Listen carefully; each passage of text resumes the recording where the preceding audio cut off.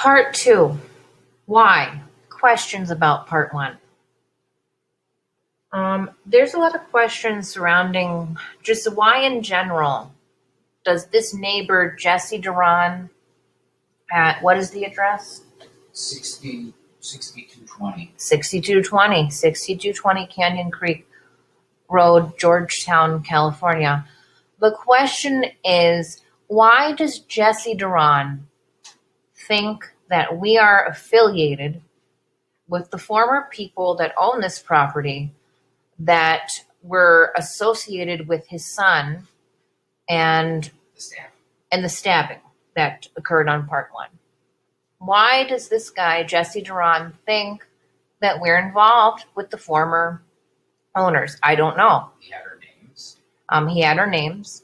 Looked us up. He could have looked us up and seen that we are not related to anyone in El Dorado County. We are not related to anyone in Sacramento County. I'm not related to anyone in California. Okay, it would have told you who our identities were. It also, you could have looked up the deed at the recorder clerk. I just went to the recorder clerk in El Dorado County the other week and got a deed to our property. You could have done that. You could have called with the parcel number, asked who was the owner.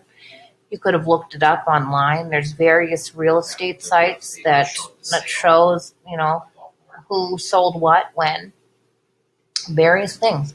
But somehow with all the evidence out about a new sale, because wasn't there a real estate sign? Yes. I mean, we had some fat guy come and pick it up. So definitely, we had everything there.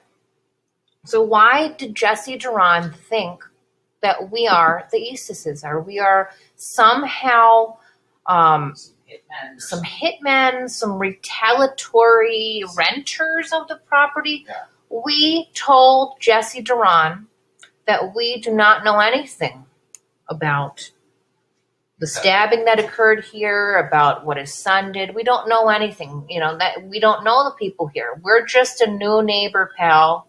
And he continued to not understand that we were new neighbors, even though we don't look like the people that lived here before. And this is a factual interpretation of them.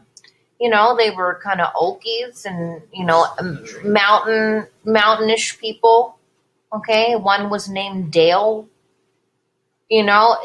Everything's great. But just to show a difference, we're basically, according to everyone around here, we're from the Bay Area.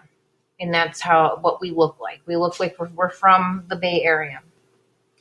We don't look like we're from around here. So I don't know how someone would get mixed up that we are the same person. And that's what Jesse Duran told the sheriff and everyone and the neighbors after, all of the harassment he's done to us, which we will get into, in the future with the podcast. But how do you not know? So that's just a question to kind of ponder. And I'm going to break up some of these ideas just to make sure it's linear. So I appreciate that you are listening to this.